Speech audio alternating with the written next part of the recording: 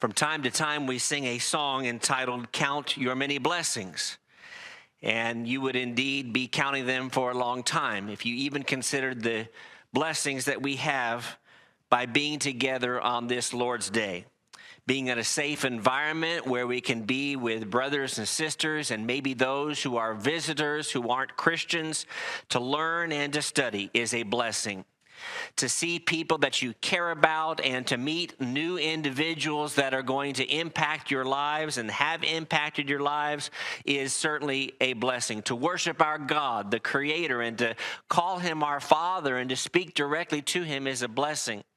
And this particular church is blessed on a number of levels, including the fact that we have individuals that shepherd and watch out for us, to borrow from the terminology that was in our scripture reading in Acts chapter 20 at the outset of our services today. And it is the subject of shepherds and shepherding and elders that I'd like to talk about this morning.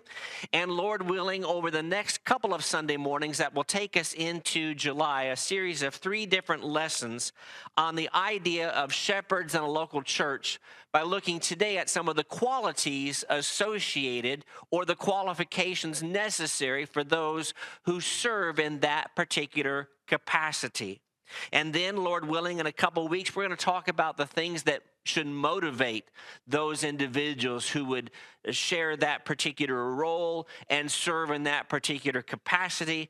And then in July, Lord willing, talk about some practical matters on this particular subject. Let me start by just, again, as was stated by Brother Josh, welcoming those who are visiting. We have a large number of individuals that are visiting with us from various places around the country. Those who have moved into the area, and we're glad to have you. And we are always glad to meet new people who are interested in spiritual things. I invite you to open your Bibles to the 2 passages that are going to be our anchor passages today. One of those is in 1 Timothy chapter 3, and the other is in the book of Titus chapter 1. Those will get well worn in our study together today, as well as a little bit over the next couple of weeks as we develop this particular subject.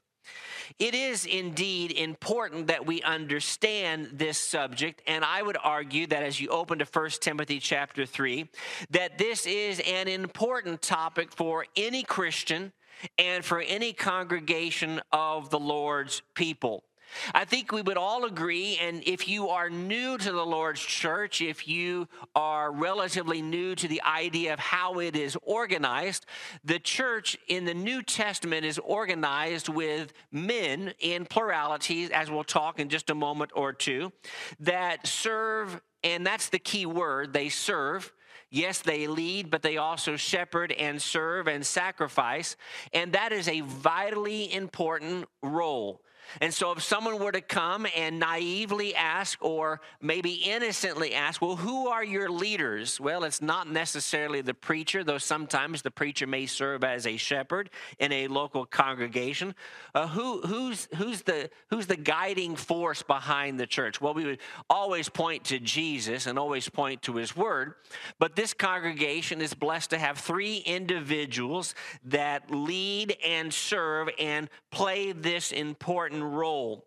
I would also argue that education and understanding the Lord's church and His organization is an important topic, especially in a world of so many denominations where church leadership is very singular pastor-centric, where a pastor governs that church and that one individual is the one who's in charge. Well, that is a non-biblical concept, as we'll develop in our study together over the next couple of weeks. Let me also suggest that I would preach this kind of a sermon to a church of maybe 20 people void of elders, because I think we all understand that forward-looking churches, and we hope that no church is ever backward-looking, because that would violate the principles of common sense as well as Jesus' own comments in the book of Luke, that they should think about the future. And I've preached in a number of churches over the years, both on long-standing occasions and just maybe for a weekend or a week that did not have elders. And many of you who are here have been members of congregations that were void of elders because there were not men qualified and willing to serve, as we'll talk about in our study together today. And we understand once we have elders in place who are qualified and who are dedicated to serving, it makes all the difference. And you don't have to go very far before you talk to a man who's ever been in a men's business meeting or some sort of a meeting to govern the affairs of the church without elders and say, I am sure glad that we have them present, because it makes life a whole lot easier, because that's the way God designed it. And let me suggest to you thirdly or fourthly here that the qualities of elders, by and large, except for a few things, are not exclusively limited to those who wear the title of a shepherd or a pastor or an elder in a local church. And so as we develop our study together over the course of this morning, as well as the 25th of June, Lord willing, and then the first or second Sunday in July when I'll have the privilege of speaking, Lord willing, think about these things not only as this is what John and Phil and Gerald have to aspire to, and others who may fill that particular role in the future, whether that be near or far. But these are qualities that really represent what good Christians are about. And on that note, this is a church that is a growing church, both numerically, but also, I hope, in spirit. I hope that we are a growing church in our biblical knowledge and in our spirit. And it was made known to us earlier in 2023 that in the works is the looking for additional men who would seek the opportunity to serve and to lead and to shepherd. And that's an exciting time for a Lord's church. It is also a daunting task because sometimes personal qualifications or personal qualms get in the way. And we want to make sure that in our third study in July that we deal with some of those things as well. There are, it seems to me, the two main anchor passages that help us to understand the qualities associated with the men who not only would want to serve in this capacity, but keep in mind that when you are ordained as an elder, set up as an elder, instituted as an elder, there's a lot of different verbs that you could use. It's not like the United States Supreme Court or other federal judges, and that you're going to be there till you die. It may be the case, and we hope that those individuals who at whatever age they are selected to serve as a shepherd, that they maintain those qualities.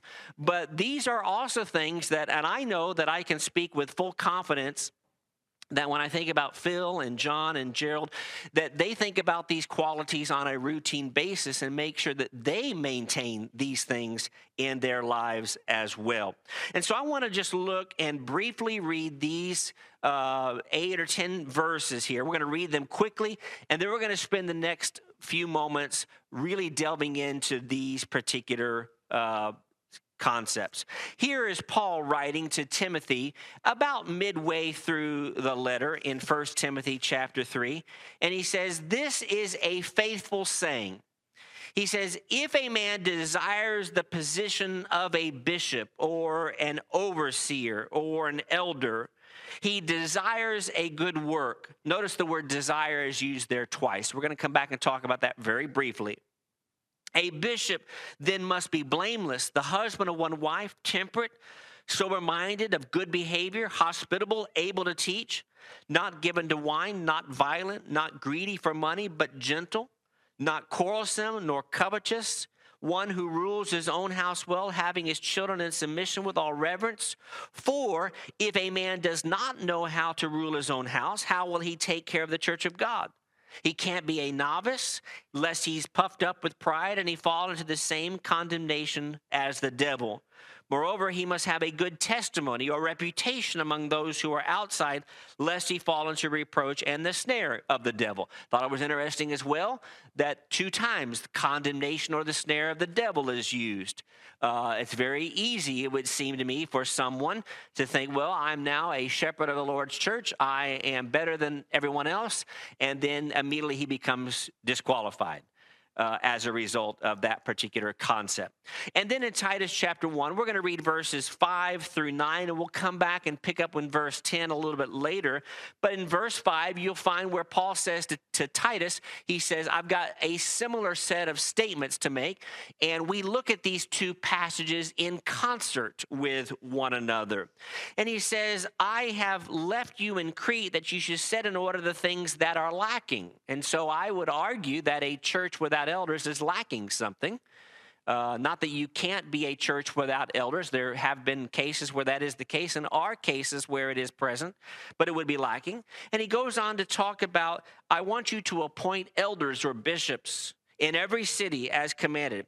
If a man is blameless, the husband of one wife, having faithful children, not accused of dissipation or insubordination, for a bishop must be blameless as a steward of God, not self-willed, not quick-tempered, not given to wine, not violent, not greedy for money, but hospitable, a lover of what is good, sober-minded, just, holy, self-controlled, holding fast the faithful word as he has been taught, that he may be able to sound doctrine, both to exhort and convict those who contradict. It seems to me that if you were to write out all of those different things and put them in columns, which I did, I still use old-fashioned. This is really going to be striking to those of you that are under the age of 30. I still use pen and paper.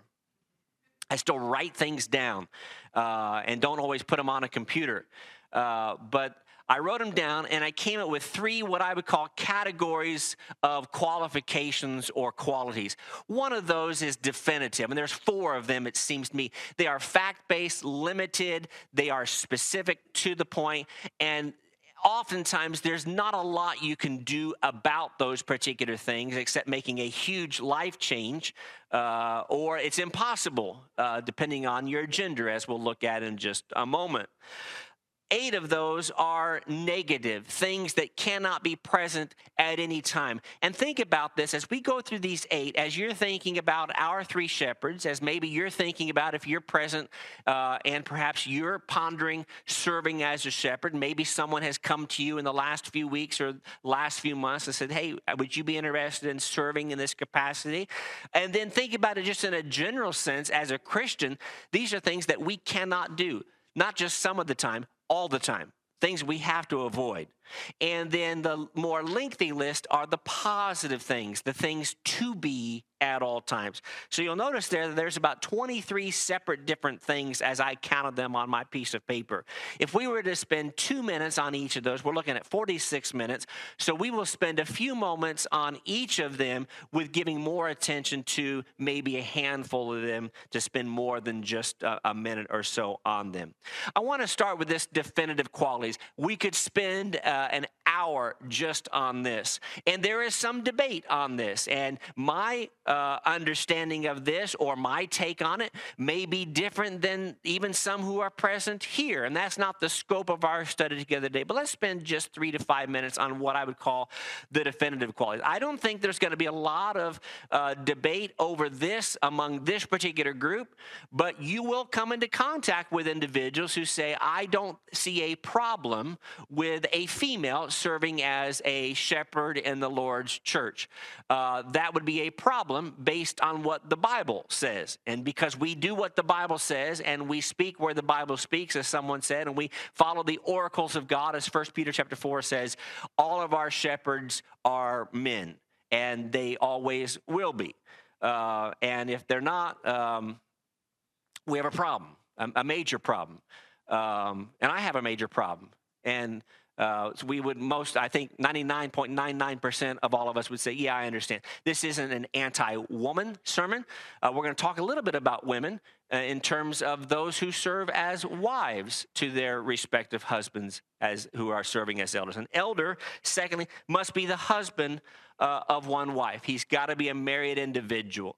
And so all of our shepherds to be and shepherds that are present are married individuals, and generally speaking have been married for some considerable time. Thirdly, an elder must be a parent. and has to have children who are described in as faithful or under his authority as referenced in 1 Timothy chapter 3, verses 4 and 5. Incidentally, this seems to emphasize the idea of a track record. The idea of saying, well, he's raised children. He and his wife have put in the effort to raise children who are faithful, whether that be faithful to themselves and faithful to the idea of parental authority or faithful to the Lord. There may be some divergence among individuals who are present here today, but it proves that that individual knows how to not be a perfect parent, because as we talked about back in May, there's no such thing as a perfect parent, but at least he's doing the very best he can to raise them, as Ephesians chapter 6 says, in the nurture and admonition of the Lord. And let me share with you one thing that jumped out to me a number of years ago, and I always put in there, and that is an elder or someone who's going to serve must have the desire, must want to serve in that capacity. You say, well, that's not really a qualification or a quality. And I see where you're coming from. It's not on the more traditional list of 15 to 20 things that the Apostle Paul mentions, but he mentions it twice, if a man desires. So a person you may go to over the course of the next couple of weeks or the next couple of months and say, Brother Smith, we don't have any Brother Smiths, I don't think, so I think we can be anonymous, and say, Bob Smith, we don't have any Bob Smiths, I know that. And now I'm thinking back in the directory, I'm yes. But Bob Smith, would you be interested? Because you have a lot of these things that just are jumping out to me as being all these things that Paul is talking about Timothy does. You know what? I appreciate your comment. I'm not interested. And if the person cannot be told, you can't force a person. And I think we all agree, we don't want someone who is drug forward to say, you are now going to serve as one of our shepherds. That is not someone that is part of the spirit of wanting to lead, as we'll talk about in the month of July. So let me talk about very briefly these negative qualities, things that can never be a case. One of those is he cannot be violent, or the King James Version uses the word striker. And we're not going to go back and reread those particular things. We're just going to make a couple of different comments about it. Why do you think that the Holy Spirit put this in there as one of the initial things? It seems to me that there may be a couple of different things. I do think this means physically striking back. I think we would all have a problem with one of our shepherds striking another member physically. But I think more generically, the idea of striking back often with words, or these days with a quick tweet or a comment on social media that is inappropriate. Because the fact is when you serve as a shepherd, people are going to say things about you, behind your back, attacking you, and you've got to determine how you're going to react. And that's true for, again, us as Christians in general. You'll find out that 75 to 85% of everything we're talking about today applies to all of us. This isn't saying, well, I never can be an elder because I don't have children, or I'm a female, or I'm just not interested, so I can strike people, or so that I can be mean to people, or so that I can be rude. That's not what it's saying, right? And we understand that. But this is someone who is above board, calmer, and willing to take things that are unfair their direction. I once heard it said that perhaps the only thing more difficult for shots being taken at a shepherd are maybe those at his wife, because he's got to be very cautious in how he reacts. He wants to be defending her, but at the same time, he can't be a striker. And I don't have all the answers to that. I just know it's got to be a challenge. So just don't strike. And so there's no need to strike back or desire to strike back. Number 2, given to wine. Sound and sober judgment must be exercised, as we'll talk about in our study a little bit later today. An elder needs to be an example of the church. And there may be some diverging opinions on the idea of drinking, even among those who are present today. I would encourage you to go to our website, godsredeemed.org, and search for Sam Zonka's sermon about 3 weeks ago. And he did just a wonderful job of talking about the dangers of drinking and why we should not be involved in it in the first place. This is not latitude for other Christians to say, well, I'm not going to be an elder, so I can just drink whenever I want. That's not what this is about, and it violates the context of everything that Paul's talking about to Timothy, because he actually mentions this subject again elsewhere in the text. Let me suggest to you additionally that you may say, well, that I can't imagine that ever being a problem. I know of an elder. I never served under him, and I hate to use that term "serving under" because that's almost. But we do serve under. We are underneath our elders. We are at their submission, and that's fine. But I don't want that to come across as being that they're way up here and we're way down here, because elders are servants in the first place. But this particular elder in a larger church in a different state, you could find him from time to time out in a local restaurant enjoying a drink. And he was serving as a shepherd of the local church. And many of the members of that particular congregation didn't bat an eye. As they would say back in the 1800s, something not right there. That's not right. Now, we could debate it and talk about it, but it's not right. Moving on. Number 3, can't be greedy. Now, we have in this congregation deacons, and we're going to talk a little bit about deacons over the course of the next 3 weeks as we think about the 10 men who serve faithfully in that particular role that take care of our finances. And ultimately, the elders are the ones who determine who gets paid what, who's assisted where, what preacher is given an extra little bit of money because of his challenges in the Philippines or in Africa or elsewhere in the United States. But the motivation to serve as an elder must not be for financial gain. In 1 Peter chapter 5, that seems to be talked about. And it seems to me that in a very practical way, a greedy person, someone who really struggles with greed, doesn't make him worse than the other person who's involved in some other sort of sin, but probably not suited for a job wherein he has access to the finances.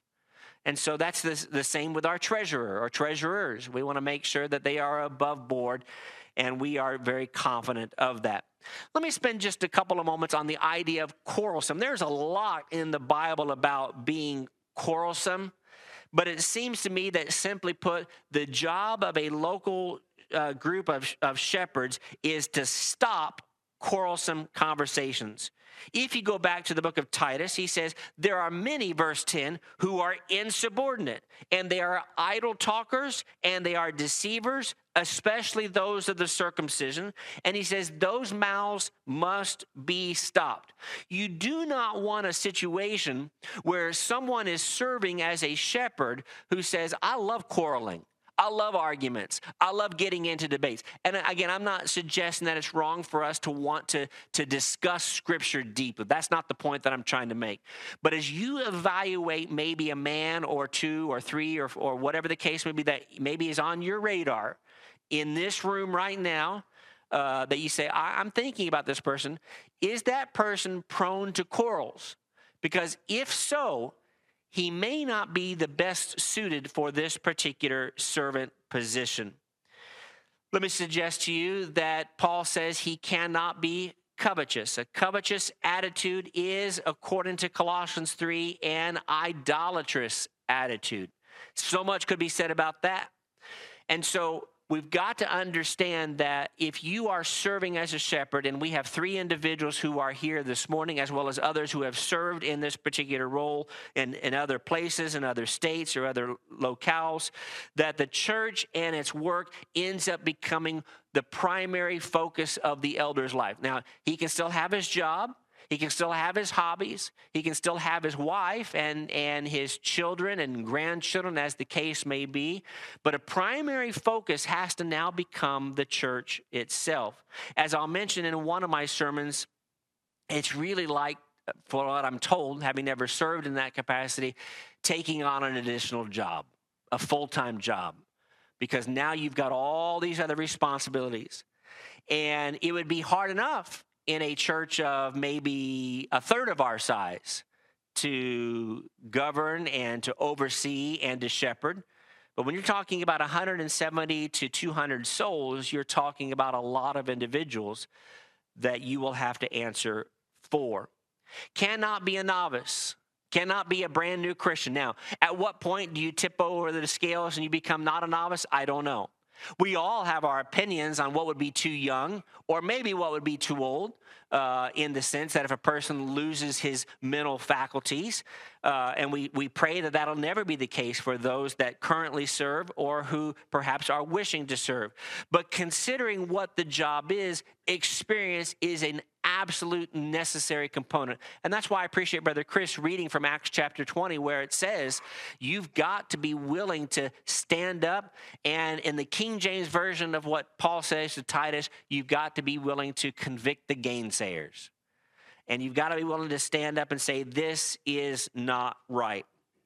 It cannot be someone in our list of 8 things that are negative, someone who is self-willed. An elder cannot be bent on getting his way. Remember, as I said at the outset of our services, there's no such thing as an example of a single elder or single bishop or single shepherd organization among the Lord's church. The chief shepherd is different. 1 Peter chapter 5. That's because all shepherds, including our 3, and any that will be added to that over the course of this year or the next, answer to the chief shepherd, as do us all. But you cannot have your way. If someone who is stubborn, who has been on his way, and it's got to be my way or the highway, is not going to be a good fit, because he's going to have to work with at least one other man.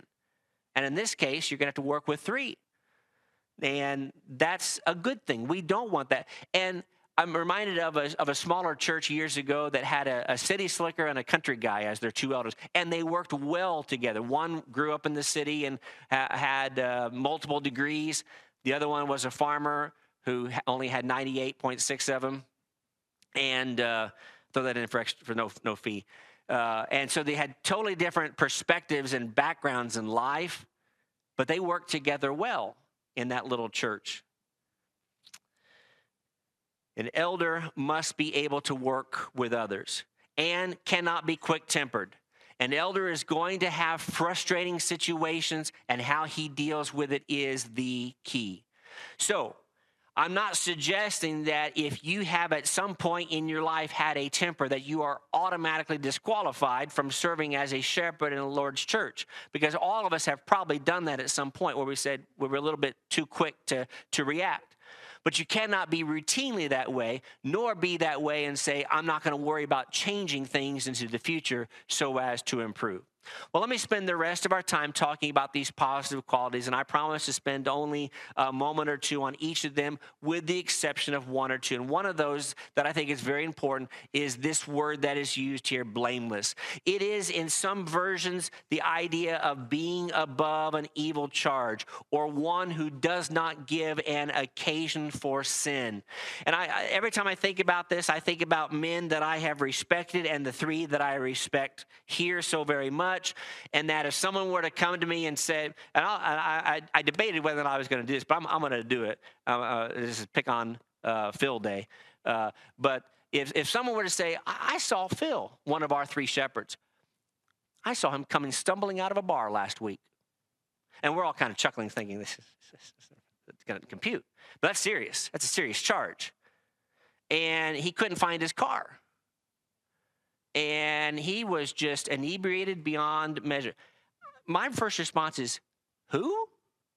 You said who? And the reason is that doesn't fit Phil. That doesn't fit in the box of what Phil is. That's not him. He's blameless. Does that mean he's perfect, or that Gerald is perfect, or that John, or that any of the other men that we may be thinking is truly perfect? No. But when someone levels a charge, which is not humorous, is really a serious one, because someone who looked like him or maybe had this similar car or whatever, we say, that just doesn't sound like him. Or that doesn't sound like her if you're talking about a Christian in a general sense. That doesn't sound like the way that she would talk, the places she would go, the things that he would do, the kinds of people that she'd hang out with, because that person is blameless, above that kind of charge, and doesn't give that occasion for sin. The other term that goes well with this is this idea of being temperate. And you may have a different word there in 1 Timothy chapter 3, verse 2. It is also called vigilance or a marked calmness. In a world filled with so many people that just fly off the handle, get so upset, elders have to kind of bring the temperature down. And I've told stories before about elders that I've respected over the last 40 years, being able to calm a situation and to bring a situation that was escalating, and just oftentimes with their voices saying, let's just take a break and calm down. Everything's going to be okay. Let's talk this out. That's what elders are asked to do. And an elder who is not watchful, as we'll look at in just a moment, would not be serving as a good elder. Which brings us to this third point in the positive things, and that is I want to spend just an extra maybe 30 to 60 seconds on this idea of being sober-minded. I encourage you, if you haven't already, pick up a bulletin and read it, not now, maybe a little bit later today.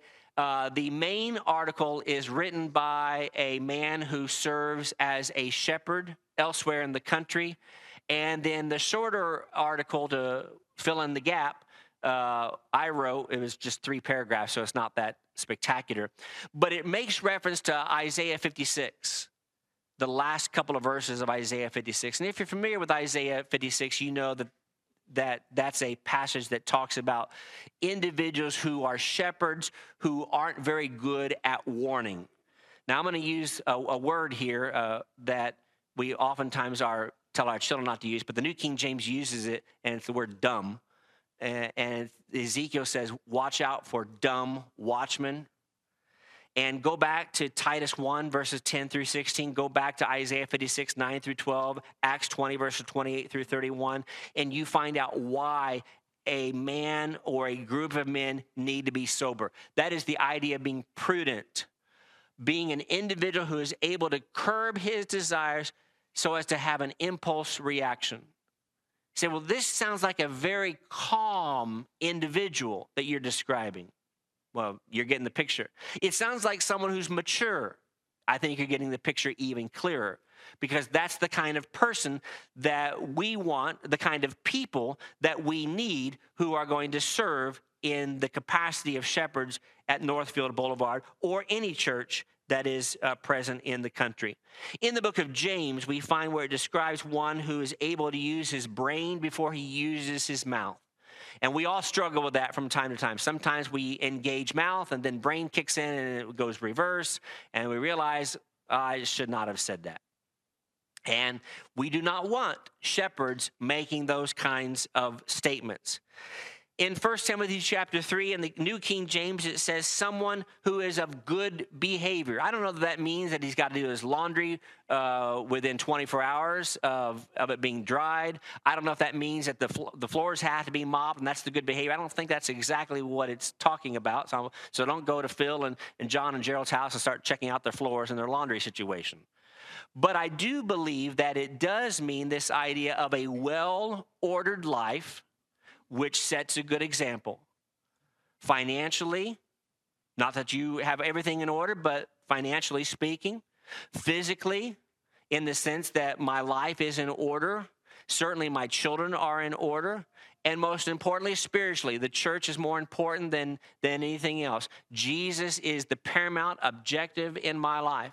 Learning about him and talking about him and communicating with others about him is the example that I want to set. Hospitable. In the King James Version, it gives the phrase given to hospitality, which includes within it the import of impartiality. You can't just be hospitable to some and not be hospitable to others. You've got to show that as referenced in 1 Peter chapter 4, verse 9. Let me suggest to you that one of the key differences as you compare 1 Timothy 3 with the latter section of 1 Timothy chapter 3 of elders and deacons is this ability to teach, or in the King James Version, it uses the phrase apt to teach.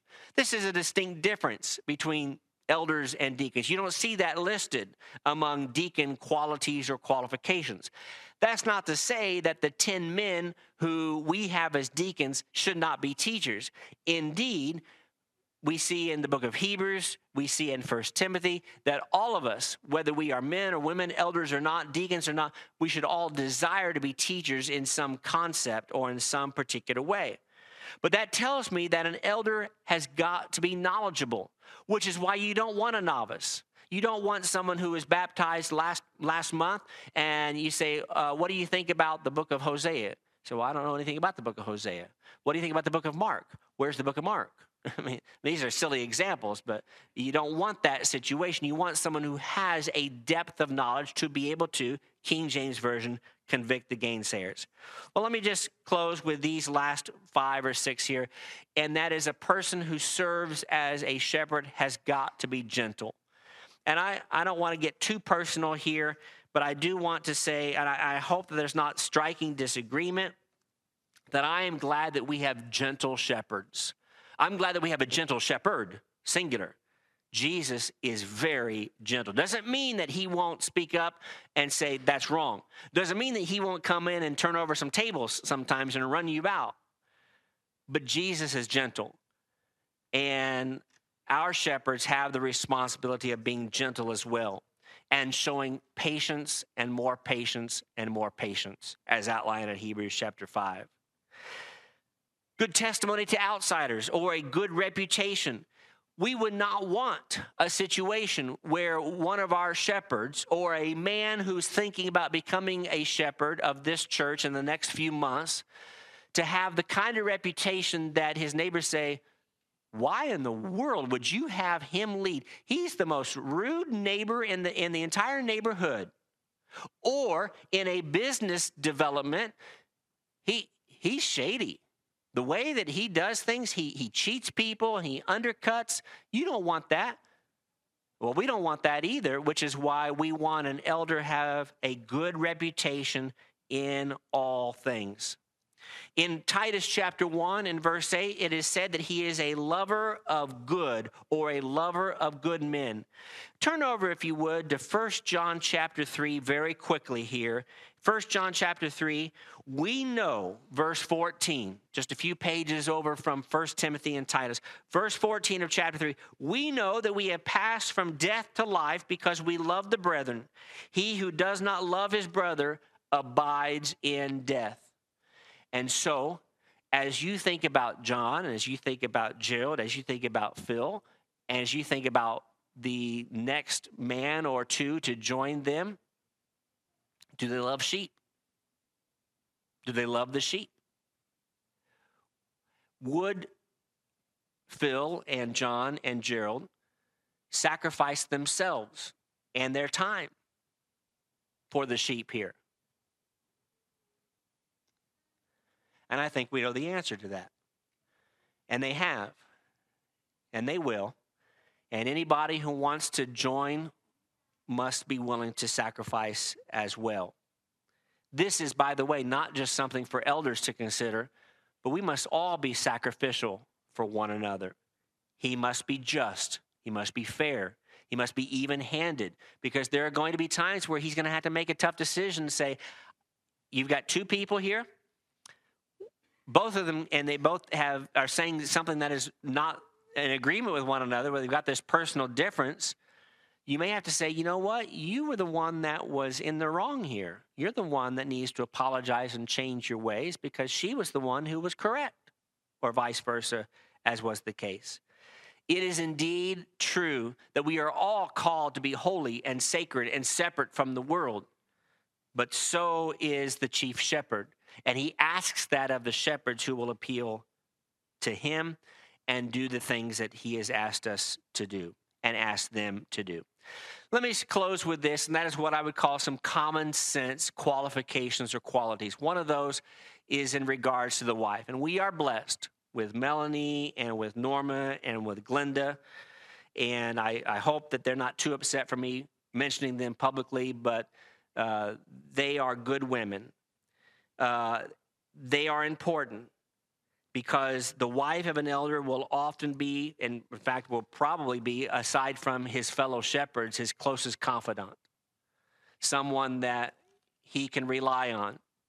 Someone that will be there when he gets home at 1 in the morning when he says, I'd be home by 11. Because that's happened before. And she doesn't say, well, you said you'd be home at 11. You said the meeting would only last 3 hours. It lasted 5 hours.